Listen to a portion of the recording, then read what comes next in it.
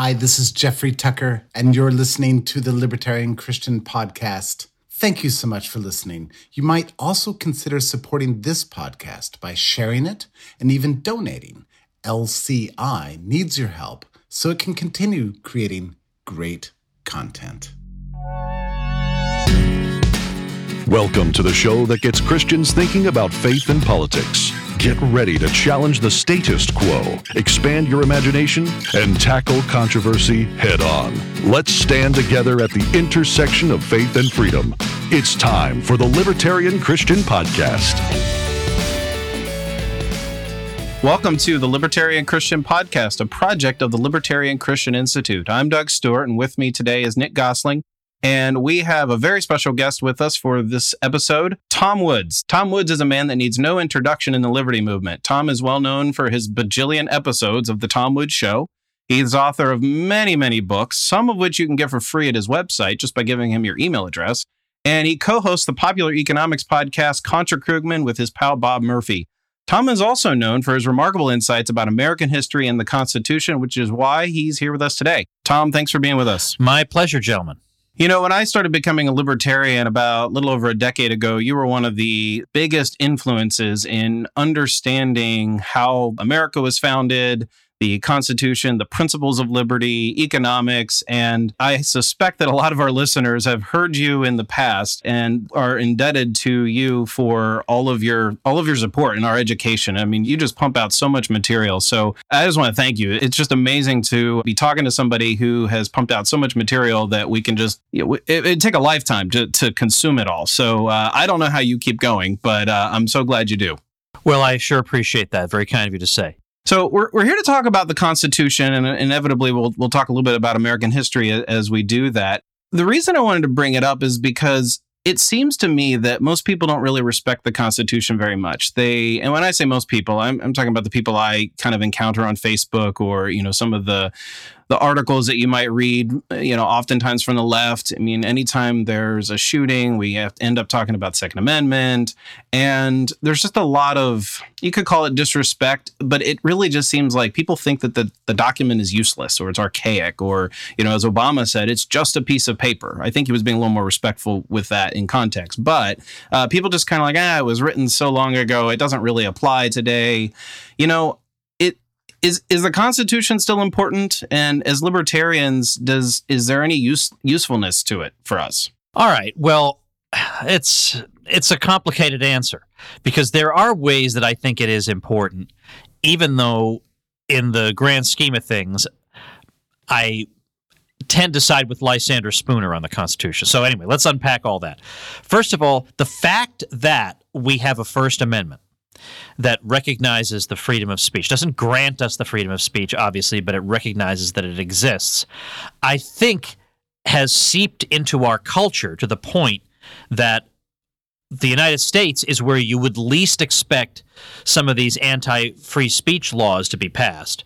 It's because I think that people who want to pass laws like that would be running up against something that is ingrained in who we are as Americans. And I think part of the reason it's ingrained in who we are as Americans is that it is written down in the Bill of Rights. And I don't think that can be denied. I think that is a major reason that Americans feel this commitment to freedom of speech because they feel like it's part of what it means to be an American because there it is in one of the foundational documents, one of the crucial documents in all of American history, highlights it in the very First Amendment. So there is that. Secondly, I would say that certainly people who argue, there are things you can say against the Constitution, but if you're going to argue that it's not worth our time because it's old and it was written by white people and some of them held slaves and whatever. If that's your argument, that's, I think, not helpful because what that argument always leads to is what we need is a document that changes with the times. They call it a living, breathing Constitution because frankly, it's kind of an annoyance to have a document that is so strictly interpreted that we can't do all the things we want. We can't implement all the programs we want because the original understanding of the Constitution wouldn't allow them. Well, thankfully, we've moved past that archaic way of interpreting it, they would say, and instead now we have a very flexible way of interpreting it. We interpret the General Welfare Clause very broadly. We interpret several other clauses very broadly, and that allows us to do the kinds of things that a strict interpretation of the Constitution would not allow. So they'll say that it's great that in this day and age, we are no longer chained to the strict words of the Constitution, but we're more or less observing the general purpose of the Constitution, which was to foster the general welfare. You get arguments like that. I have no respect for that argument whatsoever, and you can see all over the place the framers of the Constitution making clear that that is not a legitimate argument. It's not like they didn't think of that. They thought of it and rejected it. And so when the people ratified the Constitution, they ratified it with the understanding that you can't just change it informally because it's getting to be a pest and it's an annoyance that you have to go to all this trouble to amend the Constitution to get it to be the way you want. Alexander Hamilton even said that it may be that people want the Constitution to say something that it doesn't say. And it may even be that for years and years they act as if it says something other than what it actually says. But that is no substitute for the solemn decision by the people in the form of an amendment to change the document.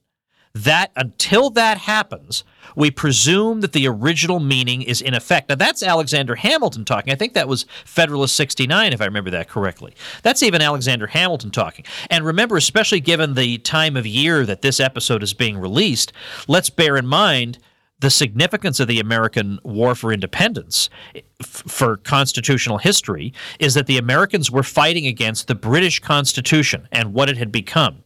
The British Constitution had indeed become a living, breathing constitution.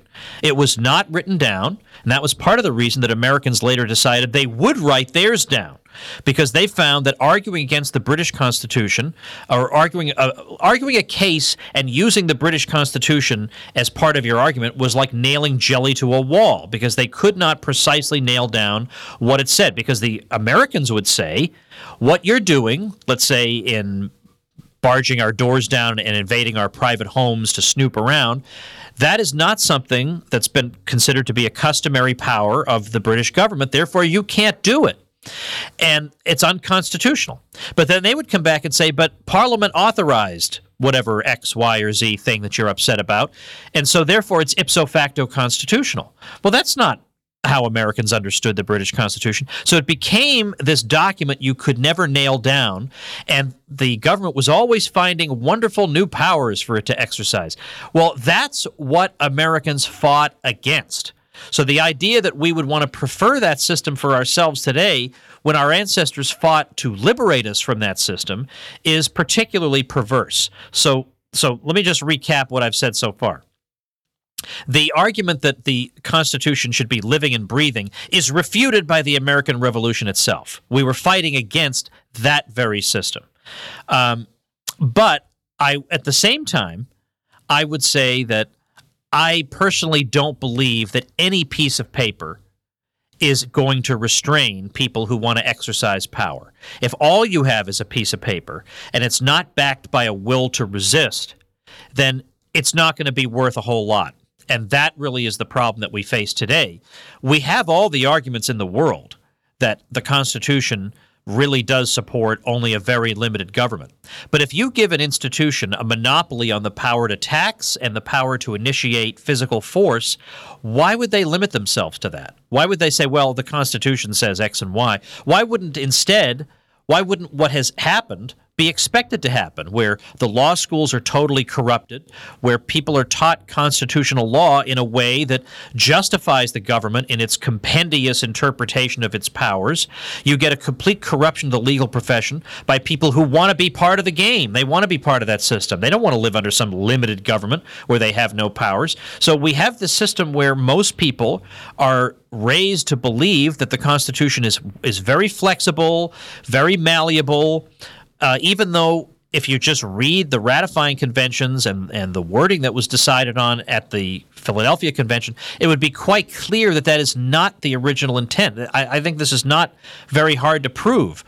But so, in other words, why would you not expect this outcome, where instead of politicians scrupulously observing the limits on their power, they're constantly grasping for more and more power. And meanwhile, other people who are power hungry wind up spinning justifications for why these people are correct.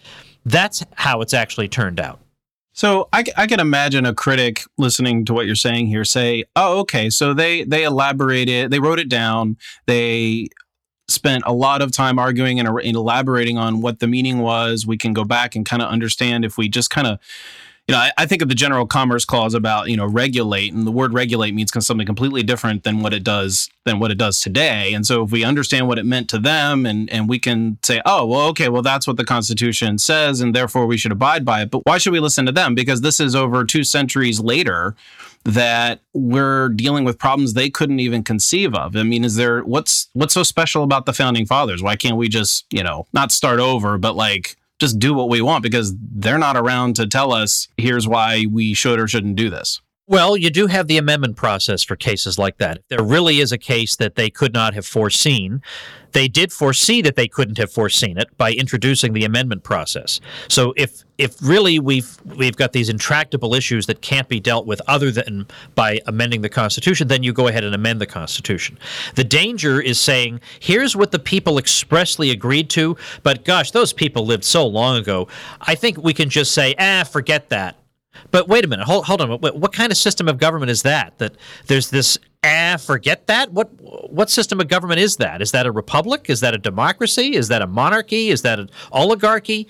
It seems to me that if you're going to open yourself up to, well, I know there are some principles we're supposed to be living by, but they're just getting to be such a burden. Instead of consulting the people and asking, do you want to hold, at least be honest about it. If you want to hold a new constitutional convention, at least be honest about it. At least say that's what you want to do. You'd think people who are really against the wealthy becoming too connected with Washington would be wary of that sort of politic, yet they're not. Right, exactly. Because this kind of argument can be turned against you 5 minutes later. Well, now we don't like your principles, so we're going to pretend like those aren't there, and we're going to presumably you would want some stability. You would want that's why we have something called the rule of law. You want some stability. You want to know what are the principles by which I'm to live my life and by which the government is to govern itself.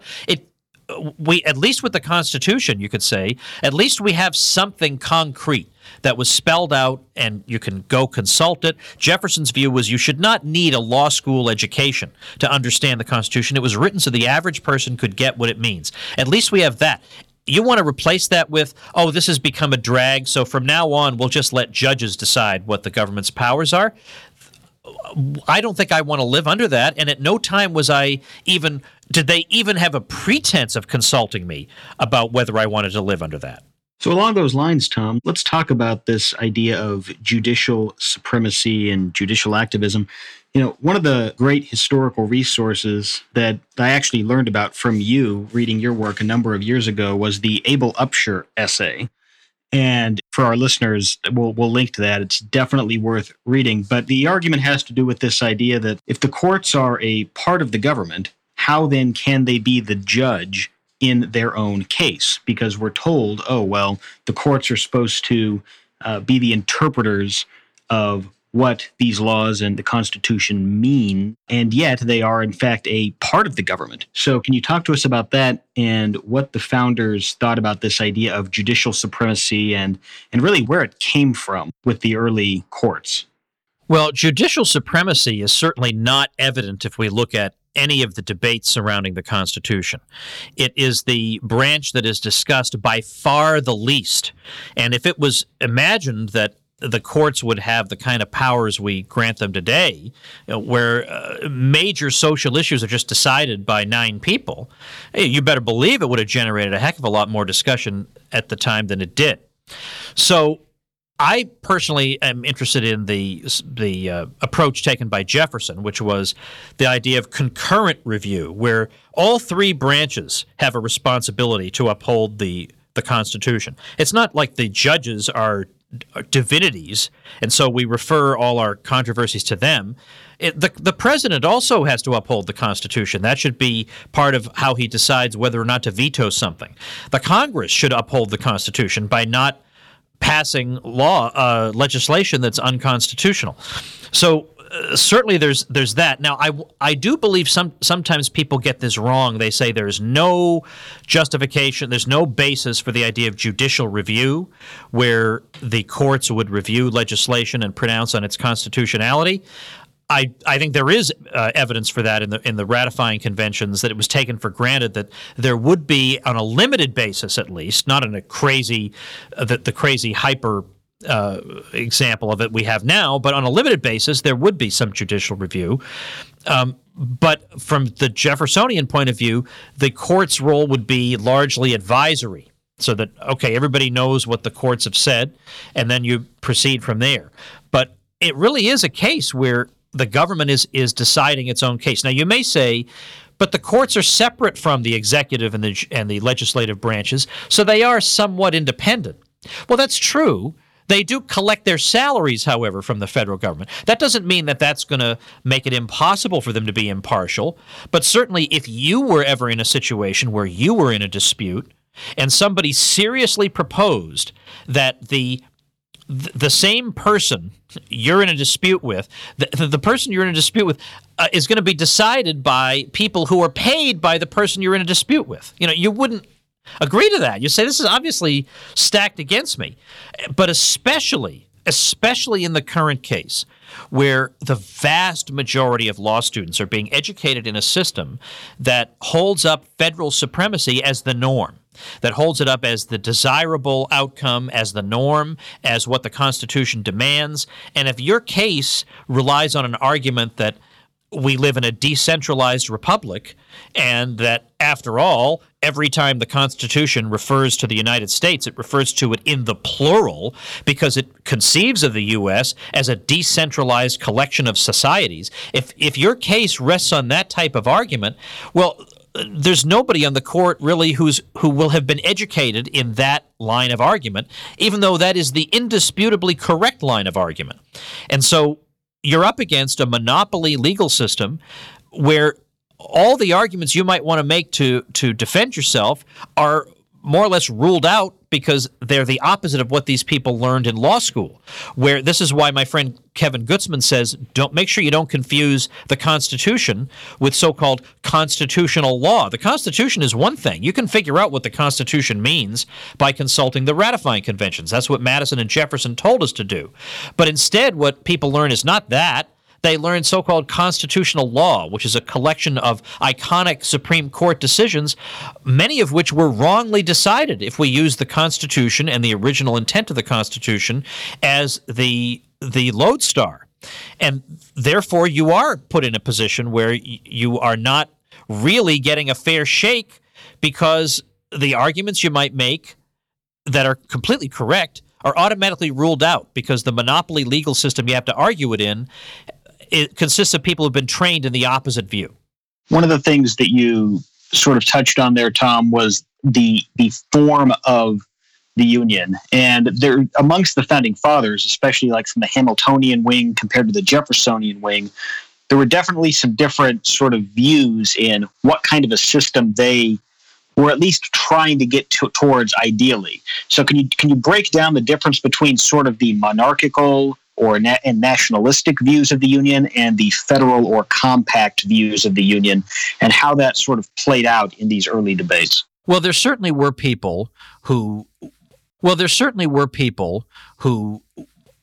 there was a continuum, no doubt, but on the extremes of that continuum, you certainly can find people who wanted, for example, the national legislature they imagined themselves creating to have plenary powers. That is to say, they could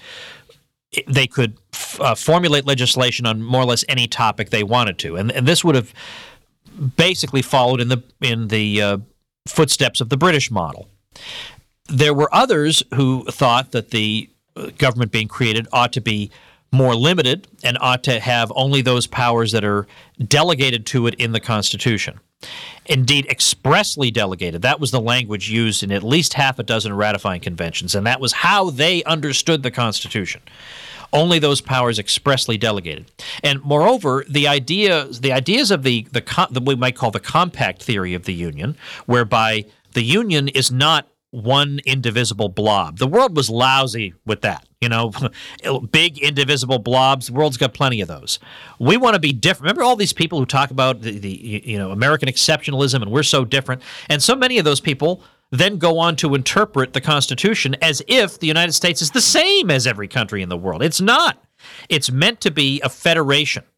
The American founding fathers were very fond of the Dutch Federation, for example. The idea there is that the primary units of the United States are not isolated individuals that government can just steamroll over.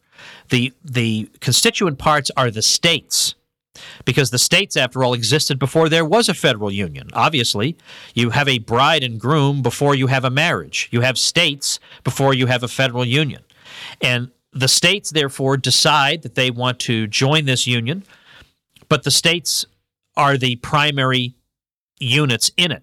And so that's why somebody like James Madison could say in the Report of 1800 that there are cases where all three branches may fail us. The executive, legislative, and judicial branches could all fail us and betray the Constitution.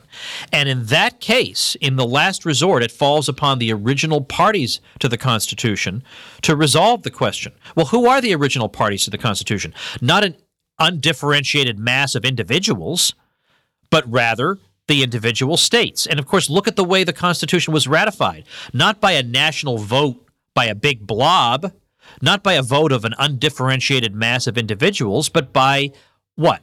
By conventions in each of the states, because the states were the building blocks. So everything about early American history would make you believe that the compact theory of the Union, whereby what we have is a compact among states, not a single blob being created, but a compact among states. We see that in the Declaration of Independence. There's a reference to these states, not this soon-to-be blob, but these independent states. And as international law was understood in the 18th century, the fact that you join a confederation does not mean that you are forfeiting your sovereignty, as if that were even possible. So in other words, just because a state joins the Union under the Constitution doesn't mean that it loses its power, its powers over a variety of areas. It may delegate some powers to a federal government for the sake of its own convenience, but that's for the sake of its own convenience. It could recall those powers if it wanted to, but that's not what we're taught. Of course, in fact, what I just described to you, most people would think of as treason. That's how bizarre the situation is. What I described to you is America. What I described to you is the Constitution.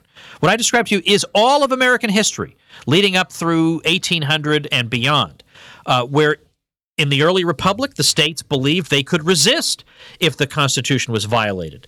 We see southern states doing that, but much more often we see northern states doing it. We see people casually discussing secession because, of course, the Union is not some idol to be worshipped. It's a merely utilitarian contrivance, and if it doesn't work out, we'll try some other arrangement. Meanwhile, we have people calling themselves conservatives who have made an idol out of what is obviously just of all things to make idols out of, a political arrangement has got to be the most debased possible candidate for that.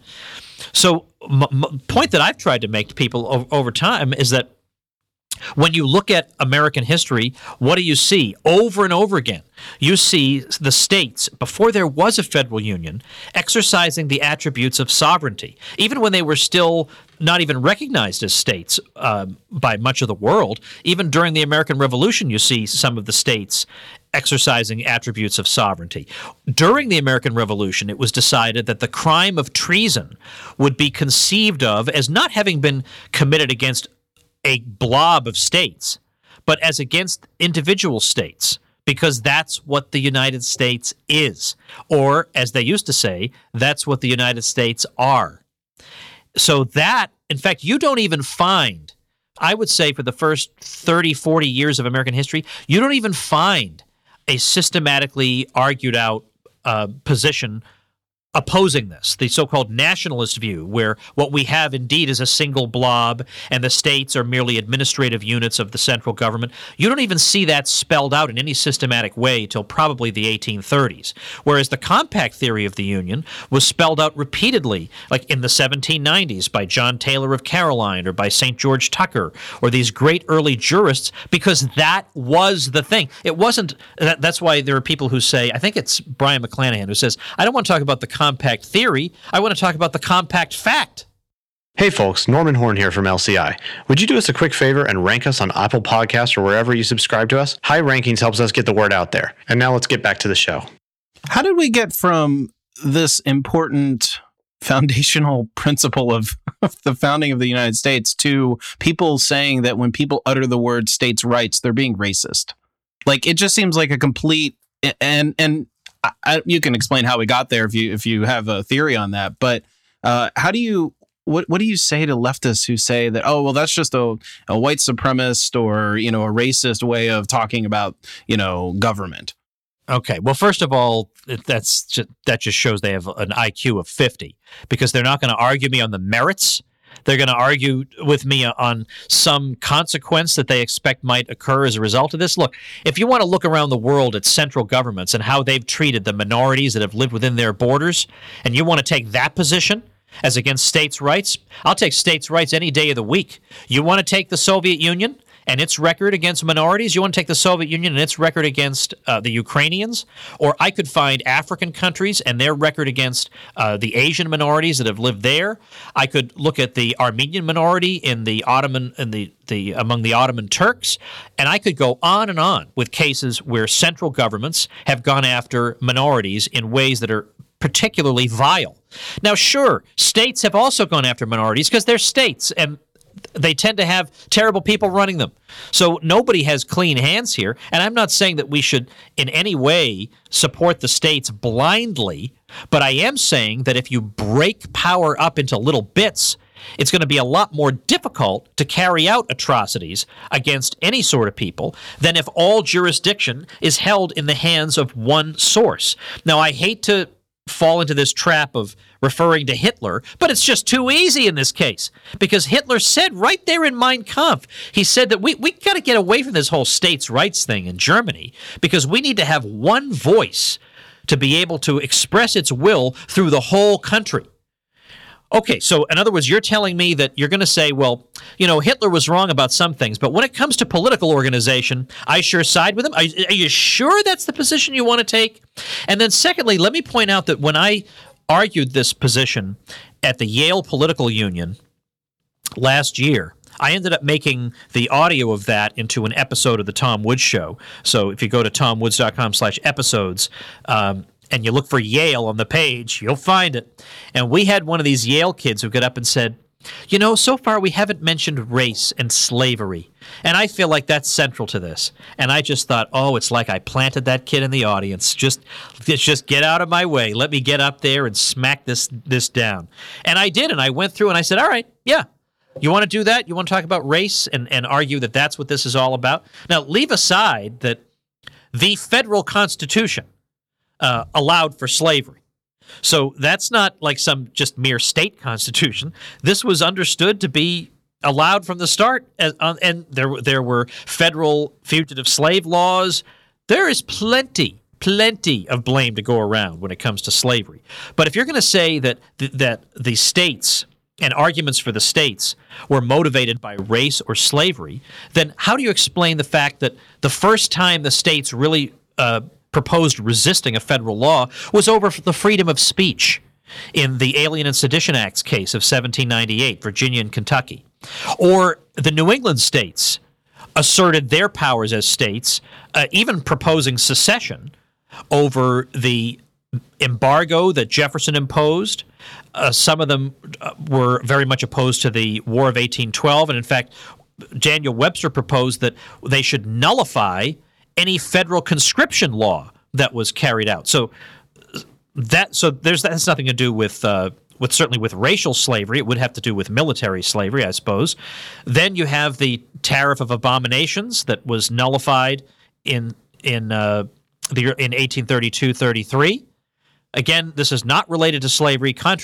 Everybody at the time was talking about nothing but tariffs. Over and over and over. That's all they talked about. And then in the 1850s, with the Fugitive Slave Act of 1850, you had a number of states that thought that was unconstitutional, that just because there's a fugitive slave clause in the Constitution doesn't mean you can do any old thing you want to enforce that clause. So, in fact, you had the Wisconsin of all places, the Wisconsin State Supreme Court held that its legislature was completely in the right in resisting that act, and then they quoted Thomas Jefferson in talking about the power to nullify unconstitutional federal laws. So understand, when there was an attempt, so in other words, there was no state that tried to nullify an anti-slavery law, because really, how many anti-slavery laws were there?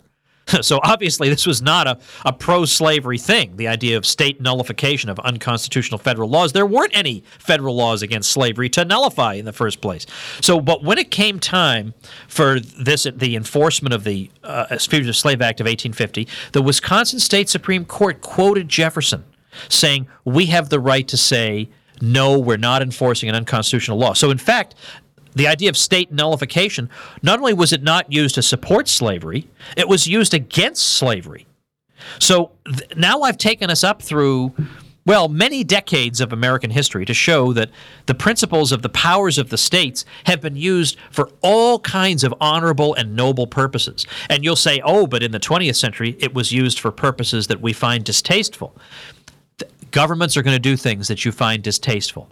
But is that but the point is, if you look at the whole sweep of American history, the whole sweep of American history shows that this principle was used to fight against oppression time and again. It's not infallible, because anytime you're dealing with government, you're going to deal with bad people. That can't be helped. But when you look at the overall record of centralized states versus decentralized regimes, the decentralized regimes constantly come out better for reasons that should be obvious, which is why you don't generally run into a huge list of dictators who say, now that I'm in power, I'm going to make sure I have as little power as possible, and I decentralize power into as many small areas as I possibly can. Doesn't happen. Doesn't happen. Why doesn't it happen? Because that runs counter to what every dictator in the world has ever wanted. So along these lines, Tom, we've talked a lot here about many of the positive things from the founding generation, and especially from the Jeffersonian wing. Now let's talk a little bit about some of the negative things about the Constitution, because we're often told that, especially by conservatives and people who have let's say, a very keen sense of personal patriotism, that, the Constitution was really meant to limit the government. But when you actually go back and look at it compared to the Articles of Confederation, it's the exact opposite. The Constitution was meant to increase the size and scope of government over and above what we had under the Articles. So I kind of have a two-part question here. Number one, what do you think American society would look like today had we stayed under the Articles? And number two, could an argument be made that the Constitution itself is quote-unquote unconstitutional because of the dubious way in which the Constitutional Convention was called against the orders that were present under the Articles of Confederation to modify the Articles? Oh, yeah. Certainly nobody was authorized to just scrap that thing and throw it in the garbage, the Articles. So that's certainly extra legal. On the other hand, they could come back and say, but we took what we did that was extra legal and we put it up to a vote through the state conventions. And the argument at that time was that the people in their highest capacity, their highest voice, is expressed by means of the state convention. And so if they say it's okay, then we're off the hook. So that, I think, would be the way they would argue. Now, in terms of the living under the Articles of Confederation, it's hard to argue this point because we've all been raised in the same way of thinking. Like it's so obvious that the Constitution was better. It's so obvious that it's not even considered to be worth considering, just as a thought experiment, the alternatives. And I can't remember, this was a while ago, I'll grant you, but I checked out of curiosity how many likes on Facebook the Articles of Confederation had. Just out of curiosity, because the Constitution had millions of likes, something like that. Well, we love the Constitution because our teachers told us it was great, and that the system that preceded it was obviously stupid and backward, and you don't want to be stupid and backward, do you? And in fact, let me check right now. I'm just dying to know. I'm dying to know. I'm looking it up right now. Let's look. Yeah. How many likes for the Articles of Confederation? Well, let's see. Well, I'm actually trying to find one group called the Articles of Confederation. It's hard to find. Articles of Confederation, there's a community with 19 people who like it. There's a book about it. There's something called the Articles of Articles of Confederation, 7 people. Articles of Confederation Explained. That's the highest number at 2,900. Yeah, and even that's not the document itself. That's just, hey, I like having it explained. So now I can't even find it anymore. Now, that's weird. That's Orwellian. That it's not, trust me, the argument for the Constitution was not so obvious that nobody should even consider thinking about the alternative. I mean, that's the kind of result you get when somebody runs for president, one of these backwater third world countries, and they get 99.9% of the vote, and we look at it, we say, something's screwy there. Well, something's screwy here too. Because yes, it's true that there were problems under the Articles of Confederation. That's true. But the problems under the Constitution make those, remember how they used to say in like the 1980s and 90s that in the 1950s, we had problems with the schools, but when you look at the complaints of the teachers, it was chewing gum, talking in class. Now it's like murder and drug dealing and all that. And you say, geez, I mean, I guess I shouldn't have complained so much when it was just gum chewing. That's how I feel about the Articles of Confederation. Whatever problems we had, all right, one state wants to impose a tariff on another. All right, eventually you convince people that's not in your interest. You work that out.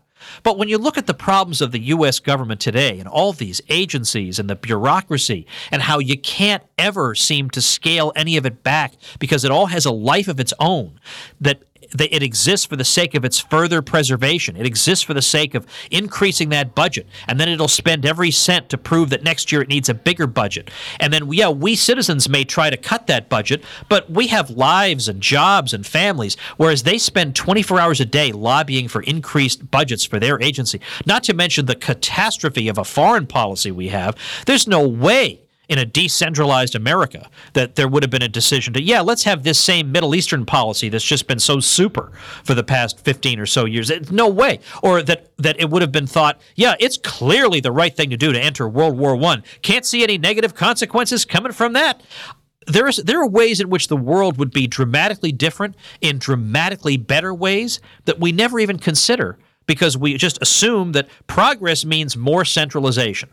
In fact, that's the tone that you get in your history textbook when they talk about, for example, the centralization of Italy or the centralization of Germany in the 19th century. That's just assumed to be part of the general unstoppable sweep of history, that you go from stupid, backward decentralization to forward-looking, positive centralization. Oh, yeah? Well, you know what? Maybe the 20th century would be a lot different if there hadn't been German centralization. How about that? Has anybody even bothered to stop and think of that? We don't, because we have this prejudice in favor of centralization. Or why was it that all the different areas of Italy, whether it was from Piedmont to Sicily, why is it great? Why is that necessarily great that there would be a movement to meld them into one people and thereby suppress a lot of the distinguishing characteristics of the different regions? Why is that better? The same people who yammer on and on about diversity are the same ones who don't even bother to ask this question. Of course it's better for there to be one Italy, citizen. I don't think that way. I think we need to think in new and fresh ways. And that's when I look at the Articles of Confederation versus the Constitution, I look at it in this big picture. And when I look at the problems under the Constitution, I say, any day of the week, give me the Articles of Confederation. I'm prepared to deal with those problems. And one of the other interesting things is that this isn't just something that cropped up in the 20th century. The violations of the quote-unquote original intent of the Constitution began almost immediately by some of the very same people who wrote the thing. I mean, you mentioned the Alien and Sedition Acts. Even Jefferson, when he was considering the Louisiana Purchase, is kind of thinking like, well, technically this is unconstitutional and there should be an amendment, but I don't really have time to get an amendment. So can you just talk about how quickly this sort of broke down and what that says for any kind of, hope or attempt that we're somehow going to get back to the original intent and stick with it this time around?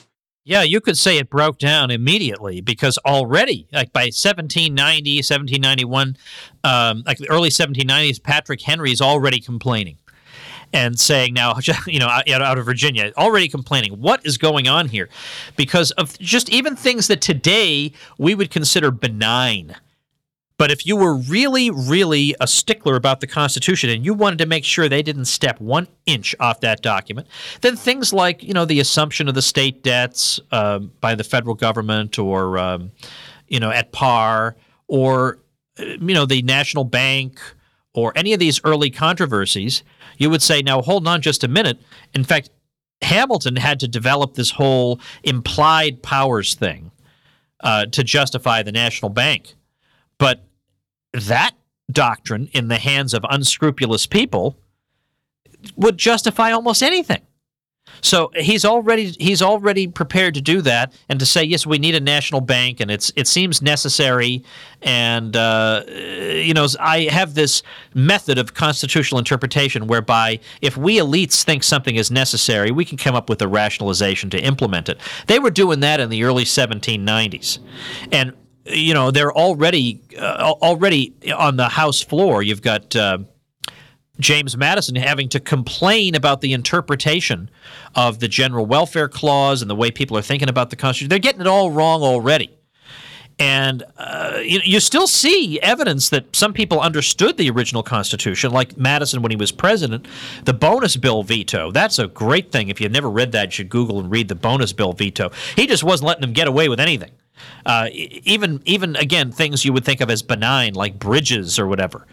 His view was if it's a bridge that you want to build with federal money, then you better amend the Constitution to authorize you to do that. Otherwise, we have no Constitution. But yes, very early you see these sorts of problems, which makes you wonder, maybe we are, again, reposing our confidence in an idol if we think a piece of paper is going to restrain people who have no interest in being restrained. And then you say, oh, but the people, they will be the solemn watch, the solemn guards over the... Really? Will they? Look at how easily and quickly the American public was corrupted. We'll cut you in on it. We'll cut you in on a bit of the action as long as you shut your mouth about it. And it looks like a lot of people have been quite happy to take that deal. We would be remiss if we didn't talk about some of the amendments because, those are the things that become talked about when, for instance, there's a school shooting or an egregious violation of free speech. So why does it seem that some amendments are sacred to some people on one side of the political spectrum while others are kind of sacred on the other side of the political spectrum, and they have a lot less respect for some of the ones their opponents are in favor of? I think that's just human nature. I think it's the same reason that everybody would have been up in arms if Hillary Clinton had passed the current federal budget, but they bite their tongue because it's Donald Trump, and vice versa. I think it's the reason that people were all upset about George W. Bush's foreign policy and his position on civil liberties and things like that. But then when it's Barack Obama, they deprioritize that. Unfortunately, they packed up their protesting signs and went home. Yeah, I think that's just, unfortunately, the way people are. We tend to be very tribalistic, and politics only encourages that in the worst ways imaginable. Do you have any amendments that you would remove or maybe even add? I don't know. I'd have to go back and think about amendments I would remove. Well, obviously, the 16th Amendment, certainly, for the income tax. I'd get rid of that. There are probably some other. I'd have to sit and think about it, but certainly the income tax I would take away. In terms of amendments that I would add, let's see. I think Jefferson wanted to prohibit the government from ever borrowing. Now, that's a very radical approach. Of course, that just means they'd inflate. And you think, well, don't worry, we'll have an amendment against them inflating. But, if you actually read there's a guy named Edwin Vieira who wrote one of the largest books I've ever seen called Pieces of Eight. And it's a history of money in the Constitution and in constitutional law. And it's quite clear from what Vieira writes that the framers did envision a hard money system. It's true that that the stuff about gold and silver in there is dealing with the states, but still, when you look at, for example, what the word dollar meant, and the word dollar is in the Constitution. If you look, for example, about when we're talking about having cases heard and trial by jury and stuff like that, there's a reference to $20, right? If the case involves a matter of $20 or more. We've kept that even to the present day. Well, what does dollar mean? There was no Fed creating dollars in those days. Dollar it was a specific kind of coin that existed at that time. So there's a reference to you can reconstruct what Americans at that time thought about money, in large part from just reading what's in the Constitution and what the commentaries on it were. And even there, they got out from under that. So it's very, very hard to take these powers away from them when they want to exercise them. If they want to exercise them, they're going to come up with some way. If the only obstacle standing between them and enriching themselves is coming up with some half-baked interpretation of some clause, that it's going to happen. But, there are lesser, if you have lower expectations, like, in other words, if you think there's an amendment I can pass that will keep the government strictly limited, I think you're expecting too much. They've proven that that's not going to work. But if you could change the institutional structure of the thing, then maybe so in other words, it wouldn't depend on the interpretation of some clause, but it would depend on the way you're setting it up. Then there are ways I think you might be able to limit government. And for example, what if we said that if 26 states voted to repeal a federal law, it could be repealed? Well, I don't see any way you could interpret that wouldn't allow it to work. So in other words, you don't have to worry that they'll interpret that in some crazy way. I don't see how you could. I don't think there is a way to do that. And I think, that wouldn't solve all our problems. But if there are deeply unpopular laws and Congress, let's just imagine a world in which Congress is unresponsive. Imagine that. You would have a second institutional way of bringing it about. So in other words, if I passed a law, if I ratified an amendment saying, we're not going to allow laws to pass on the following topics, well, then then they just reinterpret what topics means or something. Then I have no hope of that working. But if I have an institutional way of stopping it, where we don't have to rely on the interpretation of some sentence, but instead the states, let's say, could say, we don't like this law, we want it repealed, maybe that could lead to the repeal of some laws. So I would want to institute, in other words, more modest amendments like that, because the more modest they are, the better chance they have of working. We're releasing this episode the week of 4th of July in 2018. And, I've always kind of looked at the 4th of July as sort of like a Thanksgiving for libertarians. Like, there's a lot to be thankful for that we live in a country that started off with the kind of document where individual freedom was prioritized, was not taken for granted. How do you see the 4th of July personally? I mean, do you celebrate it? Is it important to you? And if so, like, what do you recommend libertarians to do with respect to, on the 4th of July? Well, I like it. I support it. And I do know some people. I know a few libertarians, and I know plenty of like hard right-wing traditionalist types who don't celebrate it. But I don't see that we would be in a better position if we had stayed under the British. They're even worse than we are in all the areas that matter to me. I mean, on the other hand, that's not the only option. A third option would be that a peaceful resolution of our differences could have been effected, and that certainly is possible. We can't rule that out. But yeah, I celebrate it because I like the general principles of it, and I certainly like the idea of decentralization and a grouping of states that did come together for a common purpose, but that otherwise are just a grouping of states and a recognition of individual rights and stuff like that. I think that's something to be celebrated. So, I like once in a while to be able to be just a regular American and not have to be dissenting from everything 24 hours a day. I feel like Independence Day gives me a chance to be a regular American for one day out of my life, and I'll take it. Well, that's a good reason to celebrate, I suppose. So, yeah, we're going to end with that. Tom, thanks for being with us and for giving us, an introduction a bit to the Constitution, some of the history behind it. We really enjoyed our time together. I appreciate that. If people like any of this stuff, they will probably enjoy the Tom Woods Show at tomwoods.com. And I have a bunch of books that I actually give away for free at tomsfreebooks.com. So check those out because they're very zingy and they will help you win debates just in case you happen to run across an uninformed person on Facebook. If that should ever happen, then tomsfreebooks.com will bail you out. Well, great. Well, we'll link to that in the show notes page as well. And thanks again, Tom. My pleasure. Thank you for listening to another episode of the Libertarian Christian Podcast. If you liked today's episode, we encourage you to rate us on Apple Podcasts to help expand our audience.